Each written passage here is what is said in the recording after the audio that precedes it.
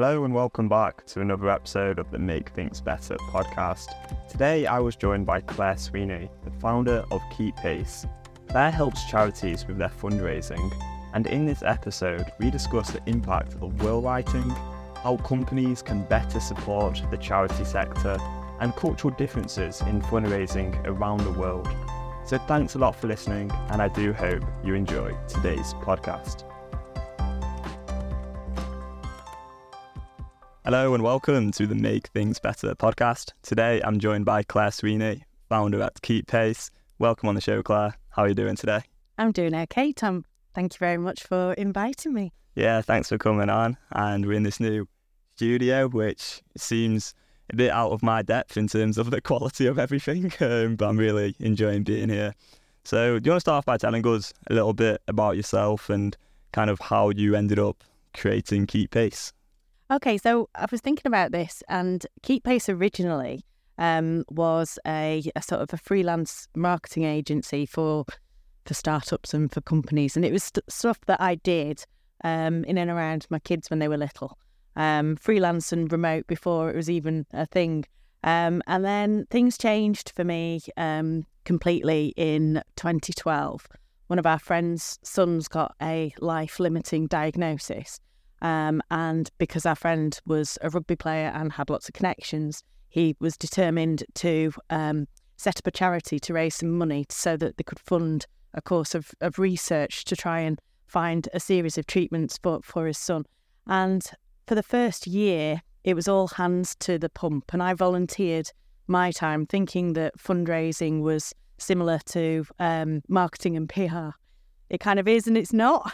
But I volunteered for a year and helped set up a charity, and then Jack's mum took over the reins and she's since won an OBE actually for the charity. It's called Joining Jack, and it's searching for a cure or a set of treatments for Duchenne muscular dystrophy. If ever you see anybody go like that at rugby, that's the JJ Salute, which is part of the charity. Anyway, after working with that team for a year, volunteering, I went back into the workplace and got a job in advertising again. But I just didn't have that sense of fulfillment, really, of doing something that made a difference and really made something that was great. So I walked out of that job and got a job in charity. It was a small wildlife trust, halved my wage overnight, and also walked from a really slick agency that had all the technology and was just brilliant at understanding everything to an organisation that had second-hand computers and just zero budget for anything. And I was shocked. I was shocked at the inequity of the technology that was available to charities as opposed to big marketing agencies. And since then, I've kind of worked in different roles in different charities. And the whole point of Keep Pace really is to facilitate an exchange of knowledge and just share what I've learned. And I switched to consultancy model specifically for charities, but also we still have commercial clients as well. So I've still got a foot in both worlds. And really just if I can do a small bit to share what's available as in terms of best practice to charities, then I'm happy doing that. Yeah, amazing. So it's kind of about transferring some of the things that you've learned and experienced in the kind of private world of marketing and advertising and moving that into the charity, like third sector as well, right? Yeah, definitely. And learning as well what different organisations do. That's a brilliant thing that a consultant can do. So you can work with an air ambulance, for instance, and they'll have certain things that they do just absolutely brilliantly. And then you transfer their sort of key campaigns or their messages. And if you work with a local hospice or if you work with a different kind of organisation, you can take the very best of what. So hospices, for instance, they're brilliant at Christmas campaigns and they're brilliant at in memory because that's sort of the space that they operate in. But some of those annual campaigns that can also be transferred to other charities. All I do is I go and work with organisations, learn stuff, and then share it. Yeah, Amazing. And how has it been since you started? It's been busy. I mean, what I kind of specialise in, and that's happened. I do all kinds of fundraising, but what we've become most well known for is legacy fundraising, which is promoting gifts in wills. And actually, during the pandemic, that was the only type of fundraising that was positively impacted. Events just went. Individual giving was uncertain. Charities didn't know what to do in terms of how to communicate with their supporters. But gifts in wills all of a sudden had a chance for charities to consider. I think I saw it went up something like 60% or so. Just hugely. Well, in terms of, I mean, I chat to will writers as well. And actually this year has been a super bumper year because people are promoting writing a will. Then more people are writing a will. And the stats are astonishing. So last year alone, only 6% of people that died last year left a charitable gift in their will. However, in England and Wales, that brought in £3.7 billion for the charity sector. If you include Scottish figures, because the law is a bit different in Scotland, it's estimated that it was £4.4 billion was generated. That's almost a third of charity income for the sector and from gifts and wills. So if you just get a few more people to include or to think about it as a channel of giving, then it really is worthwhile. Historically, though, charities have been a little bit reluctant to go for legacies just simply because it's felt uncomfortable. And also, if you've got a choice of running an event and getting money in straight away or promoting something that might take between 2 and 20 years to actually come in, because the average from writing a last will and then somebody dying and then a charity getting it is on average about 6 or 7 years. But the figures are just enormous.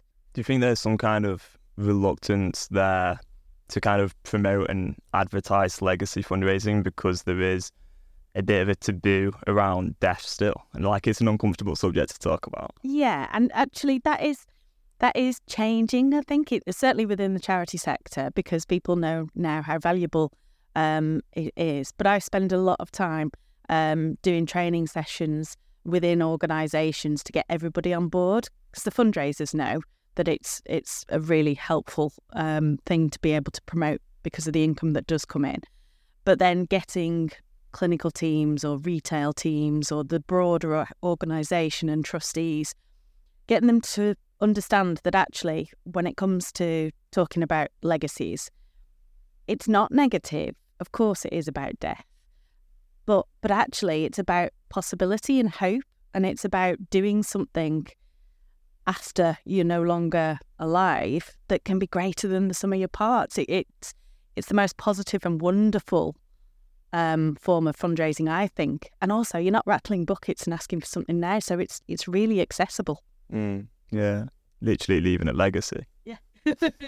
Yeah, no, that is amazing. That's really interesting. I would never really thought about this so much before, and like the figures are so high, billions. Yeah. So do you think one of the reasons why there may not be so much like talk about this might be because there is that kind of time lag as well? So like 6 or 7 years, as you say, if that's the average, and then if the charities have to kind of maybe prove what they're doing to other organisations or whatnot, and then they don't really have the figures right away because it's going to take some time. Is there something there as well? Oh, definitely. And that was always the thing that I was coming up against a number of years ago. The tide is definitely changing, and also because you can write wills online now, the online will providers, the good ones, will actually let you know as a charity, so long as there's permissions in place, when somebody's made a pledge, so you can find out more about your potential pipeline. And that's a really exciting development. Which ones do you think are good, by the way? Well, I really like... there's a number of decent will writers. It's not a regulated industry as yet, so I like the ones that have gone the extra mile and part of the fundraising regulator, and the biggies are Free Wills, Fair Will, Guardian Angel, and Make a Will Online. Those are the ones that I've worked quite closely with, and I can wholeheartedly recommend all of them. They have slightly different business models, but yes, those are the four that I'm most comfortable in saying are good. What would you say are some of the main challenges that charities face when it comes to fundraising? Main challenges, I would say, and refer back actually to a podcast that you did over a year ago with, was it Will Francis, the marketing? Yeah. So I actually watched that this morning. Amazing, thank you. Yeah, and it's about being cautious, about having capacity. You know, you might not have the capacity to do as much as you want, and that in terms of resource, there's a massive shortage of fundraisers in the sector at the moment. Recruitment's really difficult. Communicating your cause correctly and full of impact. If you meet fundraisers, they are fantastic and brilliant and really good at articulating what it is they are campaigning for. But sometimes that doesn't always translate after it's been through the sort of sanitised lens of some of the comms, you know, sometimes anyway. So yeah, capacity, caution, and getting the communication right. 3 C's. 3 C's. Oh, I love that. Yeah, that's great. And do you want to share some examples of the work that you've done at Keep Pace with a few charities? Oh, I'm really proud of something we've just done. We've got buses which are literally driving around Kent at the moment with a will writing campaign for a hospice down there, which has been absolutely fantastic. Well, first of all, we reviewed all their fundraising processes and streamlined them and made sure everything was in order. Then we produced a complete new campaign set for them. Then we did some internal training before it launched into the wild. And now, just a few weeks ago, there are literally buses and shelters and all kinds of things with this fantastic campaign. And we used people that were connected with the hospice rather than actors, not only to sort of minimise costs, but because they looked really familiar and people in the sort of the organisation were really proud to be part of it. So that's one that I really like. Really gives it that kind of human touch. It's like even more authentic, that it's actually them as well. Yes. Yeah. But we do all sorts. We do reviews of teams to help with the recruitment crisis, to spot where people can be trained up or where different kinds of roles could be creatively created so that organisations can function really well. We've got some filming coming up in the next few weeks, which I'm looking forward to. What kind of filming? It's again another advert for it's another hospice, actually, one in the northwest this time. So that's good. And just getting to know different teams. We've got some talks as well. Do quite a lot of talks at conferences and things, that kind of thing. Just again to share best practice. Yeah. And we were talking earlier before we started recording about the event that you have a vision for, in a way. Do you want to tell us a bit about that? Yeah, so Legacies is something that I've become quite well known for, but because I've always kept a foot in the commercial world as well, the whole social value metrics now, in order to win a government contract, which is billions and billions of pounds in revenue each year, you have to give 10% now of the profit of your activities to social value. Now, social value was kind of defined a little bit in the Social Value Act back in 2012. There was a new guidance published in 2021, and it's made it much more of a requirement now for businesses to give back and to give back meaningfully. It's all quite woolly at the moment in terms of what that looks like. And I'm really passionate about educating charities to understand how they can position themselves in front of businesses and have a sort of a meaningful relationship. It benefits both, doesn't it? Yeah, that's really interesting, because just a little bit of a plug for the old Hive IT. But yeah, like I know that we work with like the Department for Education on a really big project. And I think one of the reasons we're able to kind of continually do that work is because we score really highly on social value, because we do loads of charity work as well. Like we get to work with amazing charities, which is like such a privilege for us as a company. Like we absolutely love doing that work. But alongside that, it also has this like byproducts, like beneficial sort of impact of helping us sort of continue doing the work with the government as well, because it scores high in social value. So yeah, it works like both ways with charities and businesses. So that's a really interesting point. I don't think that anybody should be apologetic about that either. What's frustrating me at the moment is that there are some organisations, in order to win contracts, they're putting in their procurement stages, they're saying, right, we will employ somebody that's been long-term unemployed, or we'll employ an ex-offender, or we'll do so many volunteering hours. But is that actually meaningful? I've worked at organisations where you've had a bunch of bankers or corporates coming in, taking the time away from the charity because somebody has to sort of manage their volunteering, and they're just weeding a garden or painting a wall. And I mean, what does that actually... There's no real significant impact, like especially because some of these contracts will be worth like millions. And so, having your team just go off and do maybe like half a day of painting a wall, it's not really like deserving of a £1 million contract. Like that's not really the point of it, right? It's like, how do you actually have a significant impact on people in some way, or really make a difference to a charity? And the charities think that by accepting volunteers in, they might actually then lead on to a more meaningful relationship. But it doesn't work like that, because really the volunteering days has been managed by the HR department and they're ticking a box. Whereas the procurement teams and the social value leads within the company, they're in a completely different department. So what I'm really passionate about is getting charities to understand who they need to pitch to and how to do it. And I think that goes then again back to communication and really understanding the language of a business. And same in reverse, a business going and thinking that it's doing something by going and painting those walls or weeding those gardens, but understanding actually, no, that's not really what is beneficial at all. But share your skills, do some sort of business or IT. So much digital poverty in the charity sector.